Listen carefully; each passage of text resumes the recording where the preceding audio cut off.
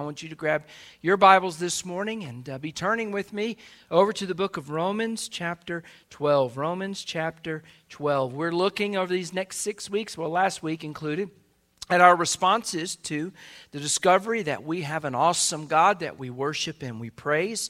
There's something that you and I should be doing in response to who He is. If you're visiting today, we've been studying the attributes of God, who God is and what He's like. And when we discover who He is, there's a response. There's a way that we should be in response to who He is. In fact, this year we're studying the attributes of God, the doctrine of God.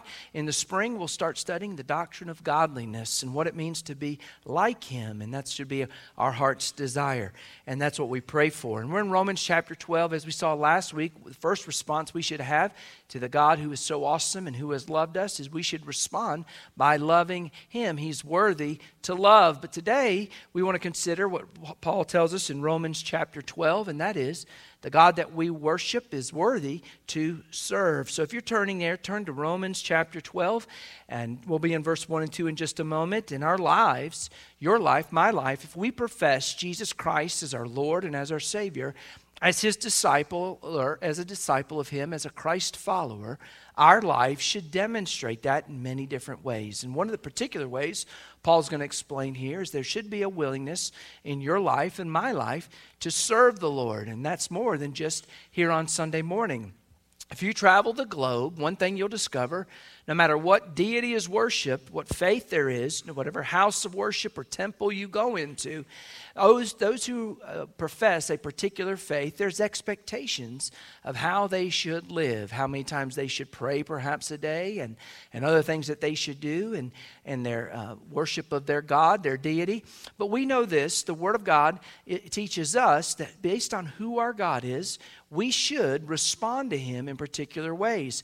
And this verse, I think, sums up all of those particular ways with just one simple word and one simple way of living, and that is we should delight to do His will. That's what a servant does. A servant does the will of his master. If you boil down everything Jesus did, He came to do this, the Father's will.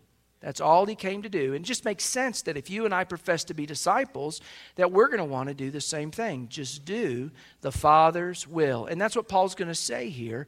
And I'll show you that in just a moment in Romans chapter 12, verses 1 and 2. Listen, I know as men we can make expectations. We can make a list, a laundry list, frankly, of our traditions and what we say everyone ought to do as a disciple of Christ. The Word of God clarifies it real simply for this. If we'll just realize that all we have to do is God's will. And that'll handle everything in your life. You say, well, what does that mean about my prayer life? Well, what's God's will? His will says that you and I should pray at all times, unceasingly. You say, man, I don't know that I can pull that off. Oh, we're supposed to be in a spirit of prayer no matter what we may face. That, you know what? His will is that we call on Him. Is that the attitude of your heart today? What about our giving? Does He describe anything? He says, yes, you should give. And we should give generously, joyfully, a cheerful giver, realizing that we gratefully are receivers of a gift that He gave us in His Son. And He says, this is how you give back to me. You can't outgive me, so just give with joy and watch what I can do. With the little you give or the much that you give, I can multiply it and do amazing things. And so anytime you and I have a question, at the end of the day, our heart's desire as servants of the Lord, as His people, is that we should ask, well, what's God's will in this matter? If I'm willing to do that, if you're willing to do that, then we will have a blessed life, and I'll demonstrate that here in just a moment as well. If you found Romans chapter 12, we're going to stand and just read these two verses together to realize our God is worthy to serve this morning, and this is really just what we're supposed to do, and Paul explains it for us real simply here in just two verses. I beseech you, brethren. In other words, this is really important. He's saying something very critical that we need to tune our ears in. I beseech ye, therefore, brethren, by the mercies of God, that you present your bodies a living sacrifice, holy and acceptable to God, which is your reasonable service. Now I want you to notice that phrase. And do not be conformed to this world, but be transformed by the renewing of your mind, that you may prove that which is that good and acceptable and perfect will of God. Now notice the two phrases, that which is your reasonable service, the end of verse 1, and then the end of verse 2, which is the will of God. We'll talk about that in just a moment. Father, may your Spirit fill our hearts and minds. God, we need you to speak to us, Lord, so that we, as those who profess to be your children, those who profess to be your disciples who follow after you, God, we might know how we're to live day by day. That, Lord, the world around us might not just see our devotion, they might see our dedication, Lord. We profess our allegiance to you, but may they see through our attitude of our heart and life, the way we live, that we are the authentic people of God. And I pray that your Spirit would speak, Lord, even to those perhaps who have yet to profess you as Lord and Savior, and may help them to realize that it's a decision, frankly, that they need to make today as well. So, Lord, we come with open hearts. We want you to speak because you have the words of life, Jesus. So speak to us, we pray. And we ask all of this in Jesus' name and for his sake. Amen and amen. You may be seated. I highlighted and want to point out those two ending phrases in verse 1 and verse 2 and the relationship of those, and realizing that we have a God who is worthy to serve. This is something that is just reasonable service. You and I should be willing to serve our Lord in a particular way, and we'll highlight that in just a moment. And when you stop and consider that all of this proves the will of God, that which is good, acceptable, and perfect, his perfect will. How is it that being a servant, serving someone, and doing their will are related? Well, listen to this. Anytime you're going to be a servant, you're going to do not your will, but someone else's will, right? You don't do what you want to do. If you're truly going to serve someone else, then you're going to do what they want you to do. And for those of us in this room who have done what it says over in Romans chapter 10, that we have believed in our heart and we have confessed with our lips, Jesus is Lord, and we profess that he is the Lord, the one who reigns over all, and he's come to reign over our hearts. And if we profess that this morning, then that implies that not only have we become his children, but we are his servants as well, and we come to serve him and do his will. And when we profess our faith, we're professing our faith in one who embodied this, as Paul would say over in the book of Philippians, that though he was God and he held that position, he didn't hold on to that, but he emptied himself and took on flesh. He took the form of man. It's what we celebrate at Christmas. He came among us. He tabernacled among us. He put on this flesh. And he took the form specifically of a bondservant. A servant, why? So he could go to a cross and die for you and for me and pay the penalty for our sins and live the righteous life that none of us could, so that he could save us from our sins. He came as a suffering servant. Isaiah wrote about him over in Isaiah 53. And he's the one who fulfilled that. So it's not surprising, listen, if you and I profess Jesus Christ as our Savior and Lord, that we would follow in his footsteps and be willing to serve him. And so this is so critical today, because if we're honest, let's be honest, the world we live in doesn't like to serve. They want to be served. Amen? And that mindset, frankly, has crept into the church in many ways, into believers' lives, because we come and we love to be served, but really we don't realize, no, the joy of the Christian life, the joy in this is serving our King and pouring oneself out just as he poured himself out for us. In fact, it's remarkable that we forget what Jesus said. He said, listen, if you want to find your life, lose it. That doesn't make any sense. Oh yeah, when you and I die to self, we find life in him. And that's what he called us to, a life of surrender, a life of service, a life of yielding to him. And we need to make sure that worldly mindset that so easily can affect our ways of thinking and our ways of living isn't ruling in our heart, but the Word of God is. In fact, these verses that we read here, you should memorize these, etch them on your heart, and allow the Spirit of God to use that to be a plumb line for us by the decisions that we make each and every day, and whether we're going to serve our own will and our own desires or someone else's, or whether we're going to serve the Lord. Because if we profess Lord, Jesus is Lord, then it can't be my will be done. It's thy will be done. And so let's see what that service looks like as Paul explains it here. And notice the context again. He's beseeching the brethren. So he's speaking to us as well this morning, and he's saying, listen, by God's mercy, the mercies of God, present yourself a living sacrifice, holy and acceptable to the Lord. This is your, notice this, reasonable service. By God's mercy, and everything we do is by His mercy, by God's mercy, every day what we're supposed to be doing is presenting our bodies to the Lord as to be instruments for service. God's desire is to fill us with the presence of His Spirit, and that we're to go and serve Him. This offering that we give up is not some offering that we bring, an animal. It's our lives. It's you. It's me. And when he says to present ourselves in the Greek, this is a picture, this is a verb tense which says, listen, we make a decision once and it has implications for the rest of our life. And there's no hedging, there's no wavering, there's no going back. We've made a decision. It's the decision to pick up our cross, to deny ourselves, to take up our cross and follow Him daily.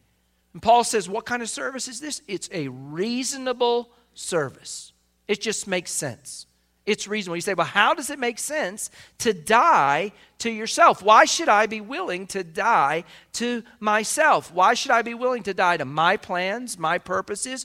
Why should I be willing to die to my priorities? I kind of like my life. I've got a good life. I've got a blessed life. Everything seems to be going well. Well, notice there's a therefore, and the there is there for a reason. You've heard that before, right? The therefore. What is the therefore? What is the reason that is there? Well, if you go to the first 8 chapters of the book of Romans, what you discover is some good theology.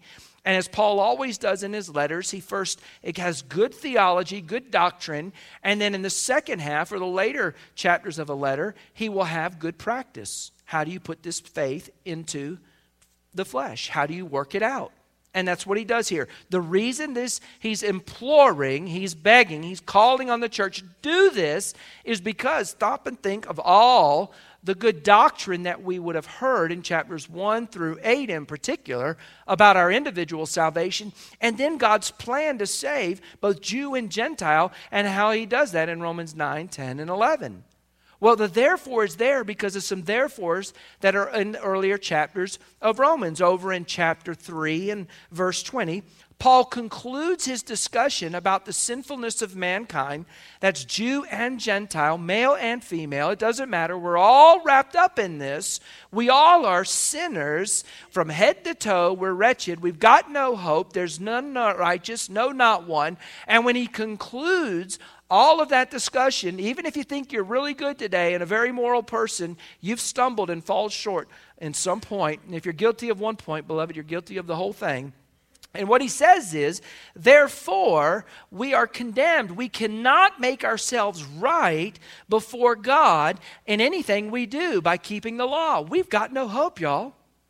If we try to keep the law, there is no hope for us. We're going to stumble at some point and fall short. And when we do, we stand condemned. We have no hope. What we deserve is the wrath of God. That's not a good therefore. I don't like that one, Pastor Chris. Well, that's an essential one for everyone to understand, because if you don't understand that you're a sinner in need of a Savior, you won't realize you need to be saved. Now, the next therefore is over in Romans chapter 5, verse 1, and what it says over there is, even though we are wretched and have no hope, we can be made right.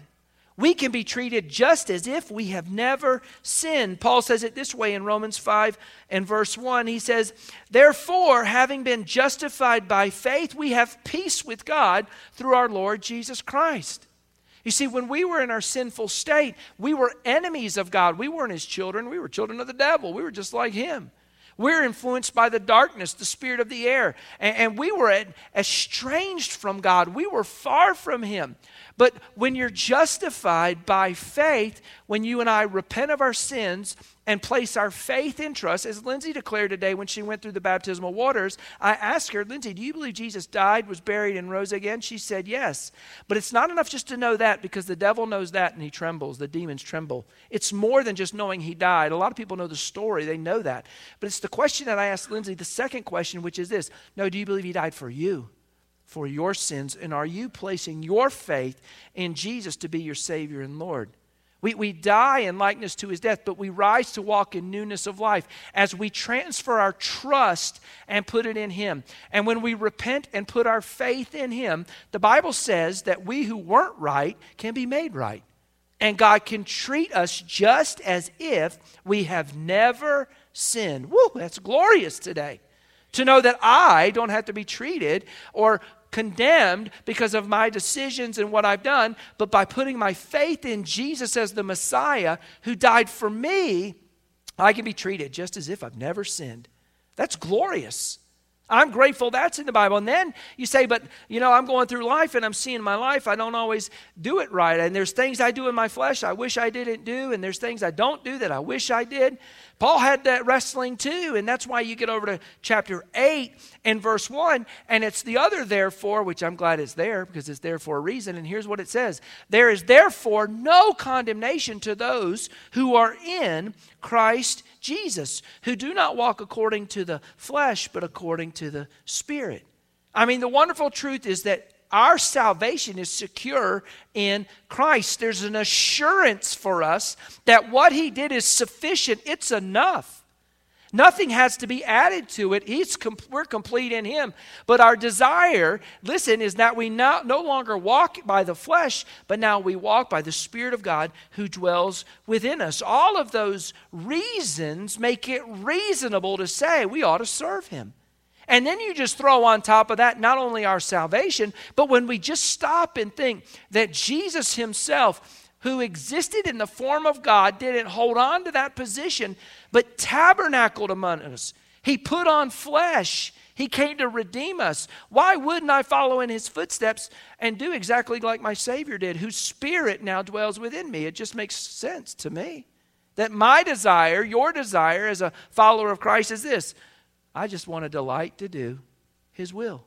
In fact, that's what was written of him over in the Psalms, the Messianic Psalms. When it says over there in Psalm 40, verses 6 through 8, that section, sacrifice and meal offering thou hast not desired, but I have dug thy ear. Behold, it's written in a book, a scroll. It's written of me, I delight to do thy will. When you dig an ear, it's a picture of a bondservant, and he submits his ear to whatever his master commands him to do. And that's what it says of Jesus. He's the suffering servant. He came to give his life for us, and he delighted to do the Father's will. In fact, you remember even in the Garden of Gethsemane when he was there the night before the cross, and that cup of God's wrath was before him. And he prayed, and he said, Father, if it's possible, if this cup can pass from me, may it be, but nevertheless, not my will be done, but thy will be done. And he prayed that 3 times. It's his Spirit that dwells within the believer, which gives us every reason why we should want to do the same thing. Not my will, but thy will be done. I mean, it's all the spiritual benefits when you just stop and think. I mean, there's even more icing on this cake, if you want to say it that way, when you stop and just reason among this, that we were alienated from him, but now we've become his children, heirs and joint heirs of all that God has is for us today. Why wouldn't I want to serve him? Why wouldn't I want to enjoy all that he has for me? When I stop and think, as he says back in Romans chapter 6, when he says, I used to present myself as a slave of sin. You and I used to wake up every morning and we would go through life and we were slaves to the carnal pleasures of our flesh, and we did the will of sin, and that led to unrighteousness. But now that we're saved, we wake up with a new desire, a new hunger in our hearts, and that's to be slaves of righteousness, and all that leads to holiness. There's a change in our attitude, a change in our desires, and it's just reasonable now that we would want to serve him and do his will. That's all he did. If you sum up everything Jesus did, he came to do the Father's will. Everything. And that's what should be our desire as well as children of God. It's just reasonable. Now, it's not only a service that's reasonable, it's also a service that is religious. You say, oh, wait, we got some rules, some regulations, some things we should do. No, look at the verse. I'm going to show you this here. I beseech you, therefore, brethren, by the mercies of God, that you present your bodies a living sacrifice, holy and acceptable, which is your reasonable service. The picture here in the presentation of our bodies or our reasonable service, in the Greek, the picture there is of a term that isn't like being a table waiter to serve someone, but it's a picture of the Old Testament priests who served in the temple and the type of service that they rendered to God. And so it's religious in this sense, not in that that's going to make us righteous to God, but because we've been set apart, loved by Him, we're His people, now we serve Him in a particular way. You say, wait a second, that's the tabernacle, that's the temple. Well, you're the preacher, I'm in the pew, that's not me. You're the one anointed, chosen by God, set apart for ministry, right? Oh, no, beloved. We all, if you're a born-again believer, we need to understand this, what Peter would say over in 1 Peter chapter 2. We are a royal priesthood. Now, there's one high priest, it's Jesus, right? He's the one we go to, but we are part of a priesthood. In fact, it says in the next verses of Romans chapter 12, verses 3 through 8, that God gifts us for ministry. God gives us His Holy Spirit and blesses us, gifts us to serve in His body.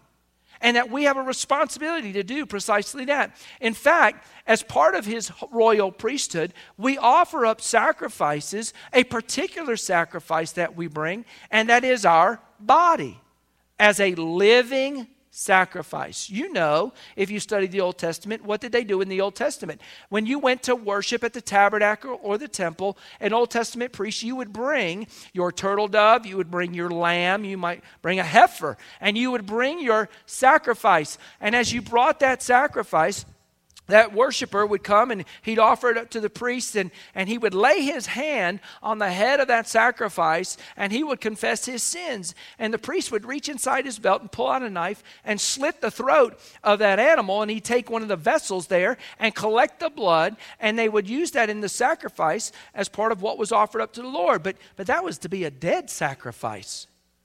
We are to be living sacrifices.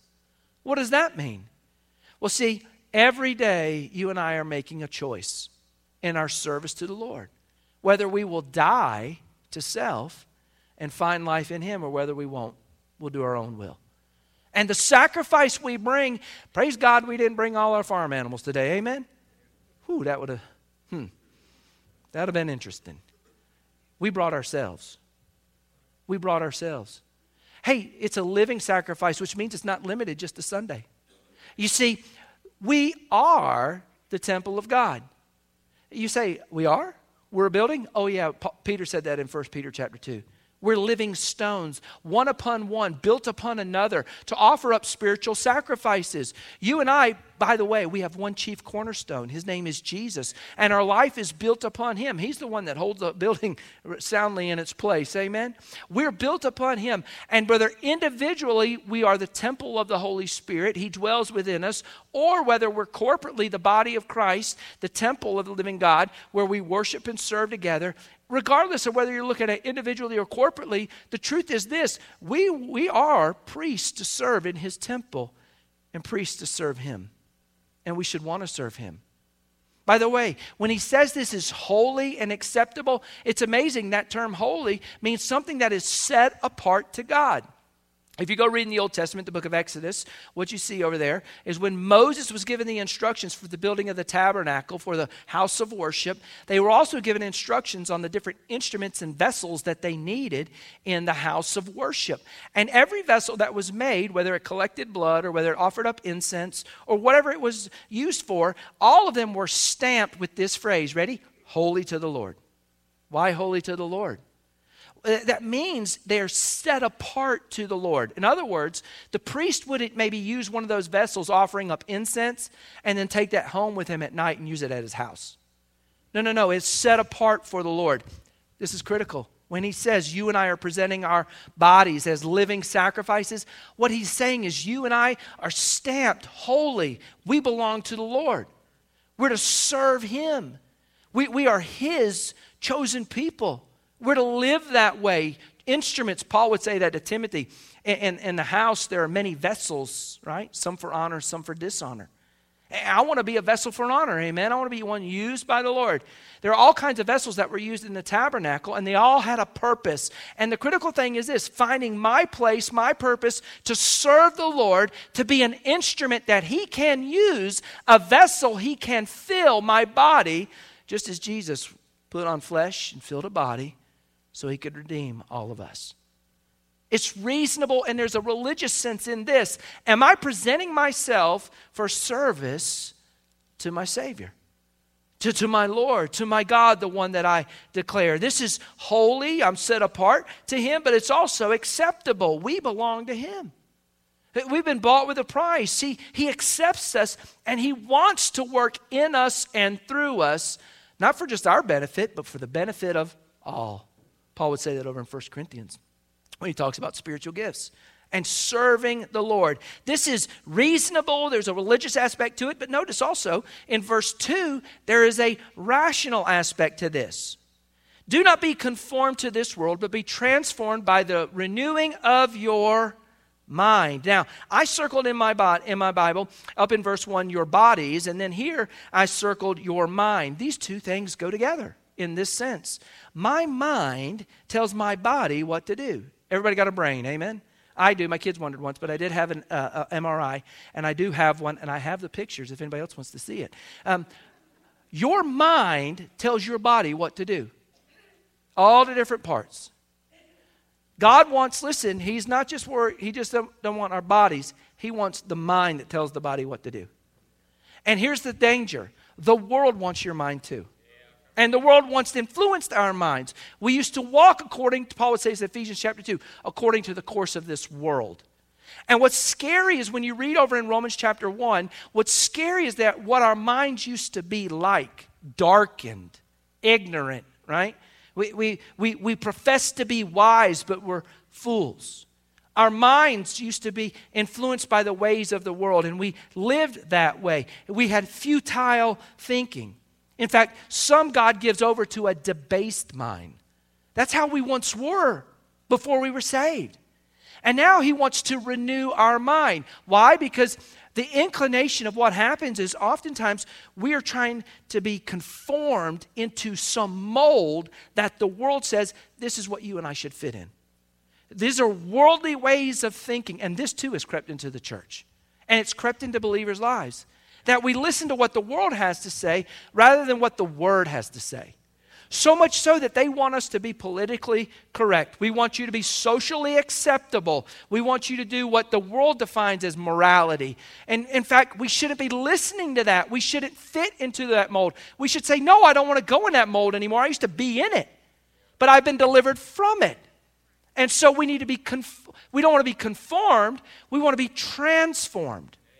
And the word there is a Greek word, which anyone who's studied biology or science and all those wonderful creatures God has made, particularly the caterpillar, we know that the caterpillar, the word here, Greek word, is metamorphosis. That's the transfiguration that Jesus went through, where what was on the inside came out. It's the same way with a caterpillar. When it goes into that cocoon and it's there, what's inside that little worm, that caterpillar, comes out. And what comes out is this beautiful butterfly. And our lives are supposed to be transformed in that same way. Well, how does that happen, Pastor Chris? Because there's days I don't see that transformation like it's the Word of God. I renew my mind. And what I write on my mind are not worldly ways of thinking. I begin to write God's ways of thinking on my mind, memorizing Scripture, hiding that Word in my heart. Living out then, fleshing out in my body what my mind is telling me. Why? Because I'm taking things captive to the knowledge of who God is and what Christ has commanded. That's why we study the attributes of God. It's one thing to profess, I believe God is almighty, I believe God is sufficient. It's another thing to believe Him and trust Him when I'm in a desperate need for help. And believe, well, I can't do this, but my God can. And my life to be oriented, directed, because I believe that's true and I'm trusting in Him.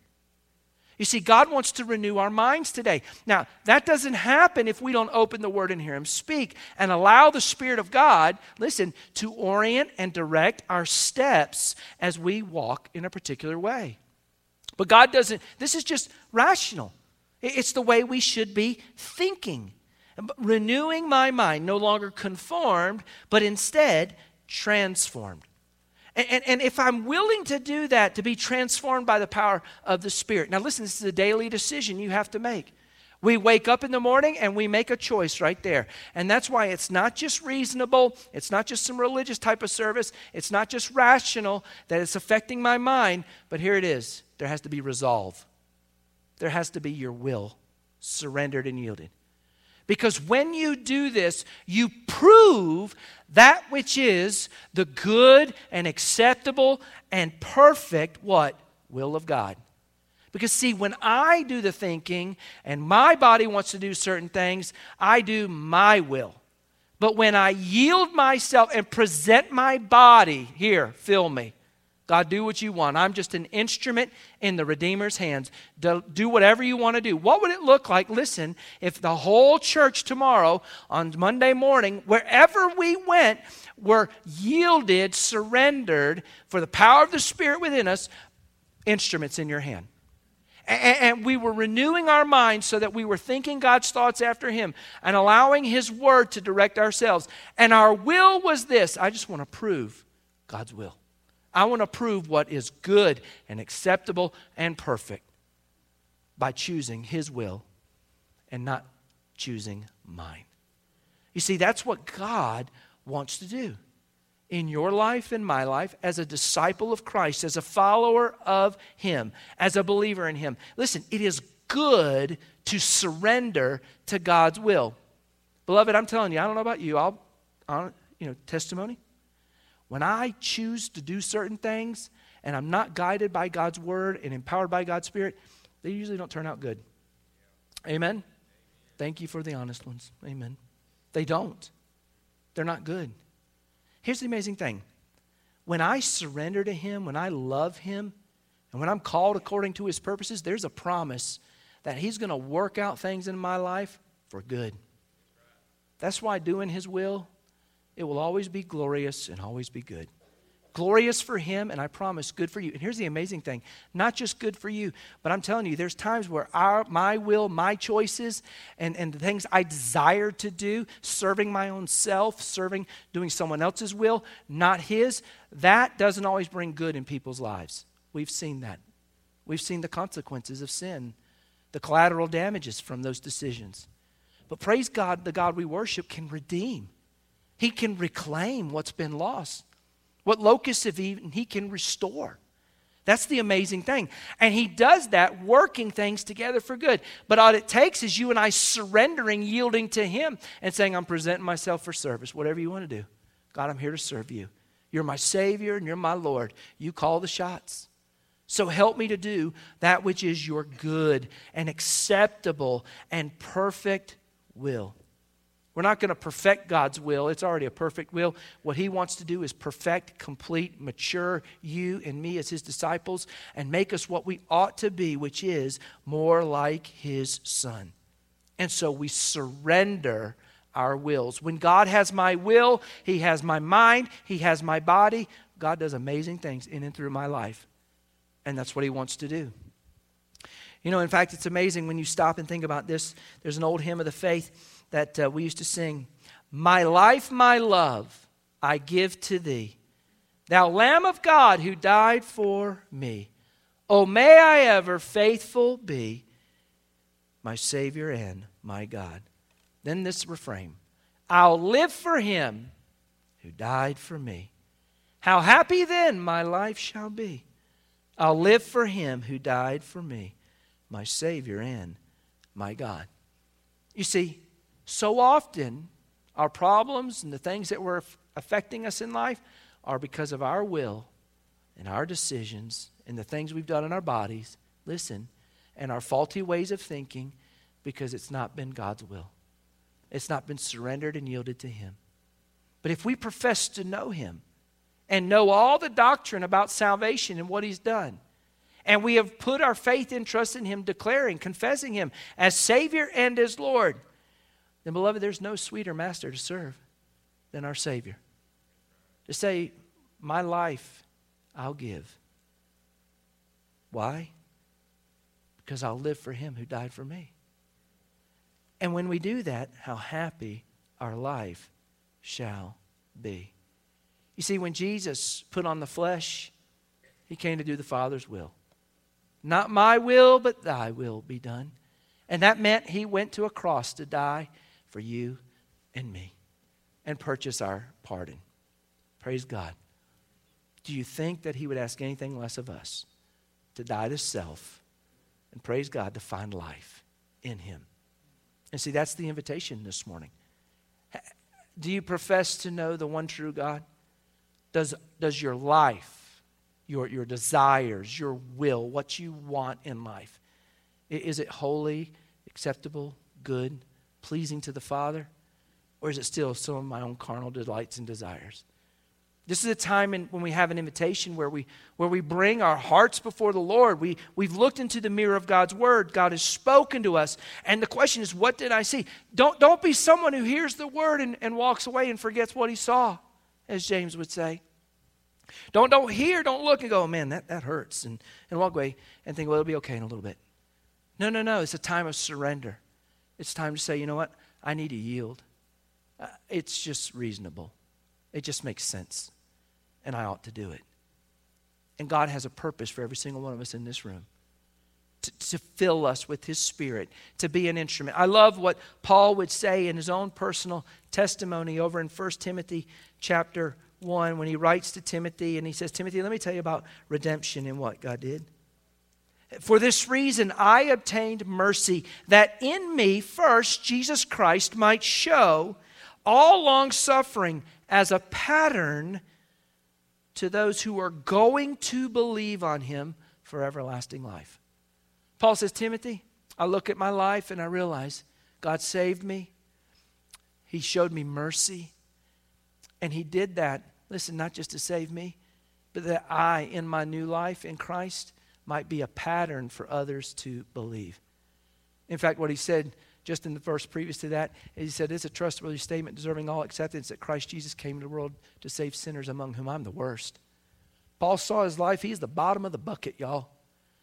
Everybody above him can be saved if you're the bottom of the bucket. If God can save me, God can do something and change my life, he can change anybody's life.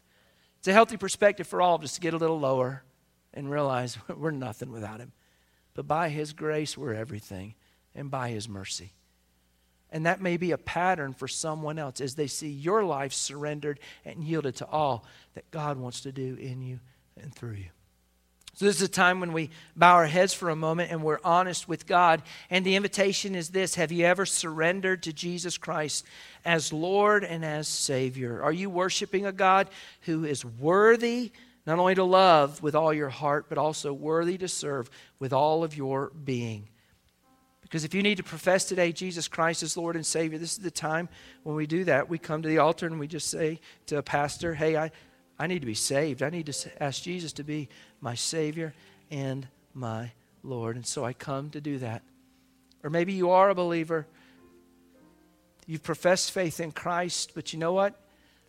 You're not yielding. You're not surrendering. But the admonition today, the exhortation today, the beseeching today, I've heard the Spirit of God speak. There's an area in my life where I've been saying, no, Lord, my will be done, my will be done, my will be done. Today I just want to bend the knee and bend my will and say, no, God, your will be done. Whatever you command me to do. I'll present myself as an instrument in your hand, to be filled by your Spirit, to surrender my will, my mind, to your ways of thinking and your ways of living. That's why the altar is open. If anyone needs to make a profession of faith or needs a prayer today, just to be more committed in our walk with Christ, we're here to implore, encourage one another to continue to do good works, especially as we see the day approaching of Christ's return. That's wills, that's hearts that have said, you're Lord, I'm not. I want to delight. Find joy in doing your will. Our heads are bowed. Our eyes are closed. Hopefully we're being honest with the Lord. We're not walking away quickly from what we've heard today. But we're being honest. Lord, plow my heart. Make it soft. Make it yielded. Lord, may it be that I delight in doing your will. There's joy in it. Let's be honest. Sometimes we don't do that in our flesh. God, forgive us.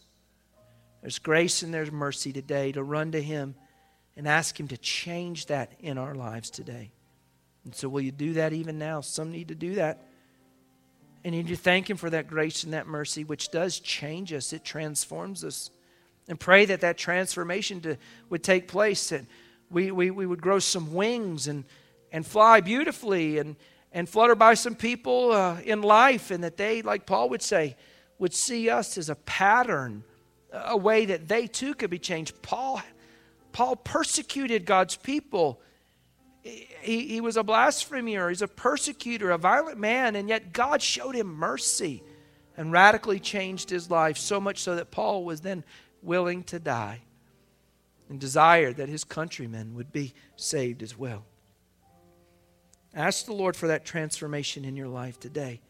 Ask for mercy. Ask for grace to empower us to be the people of God we ought to be.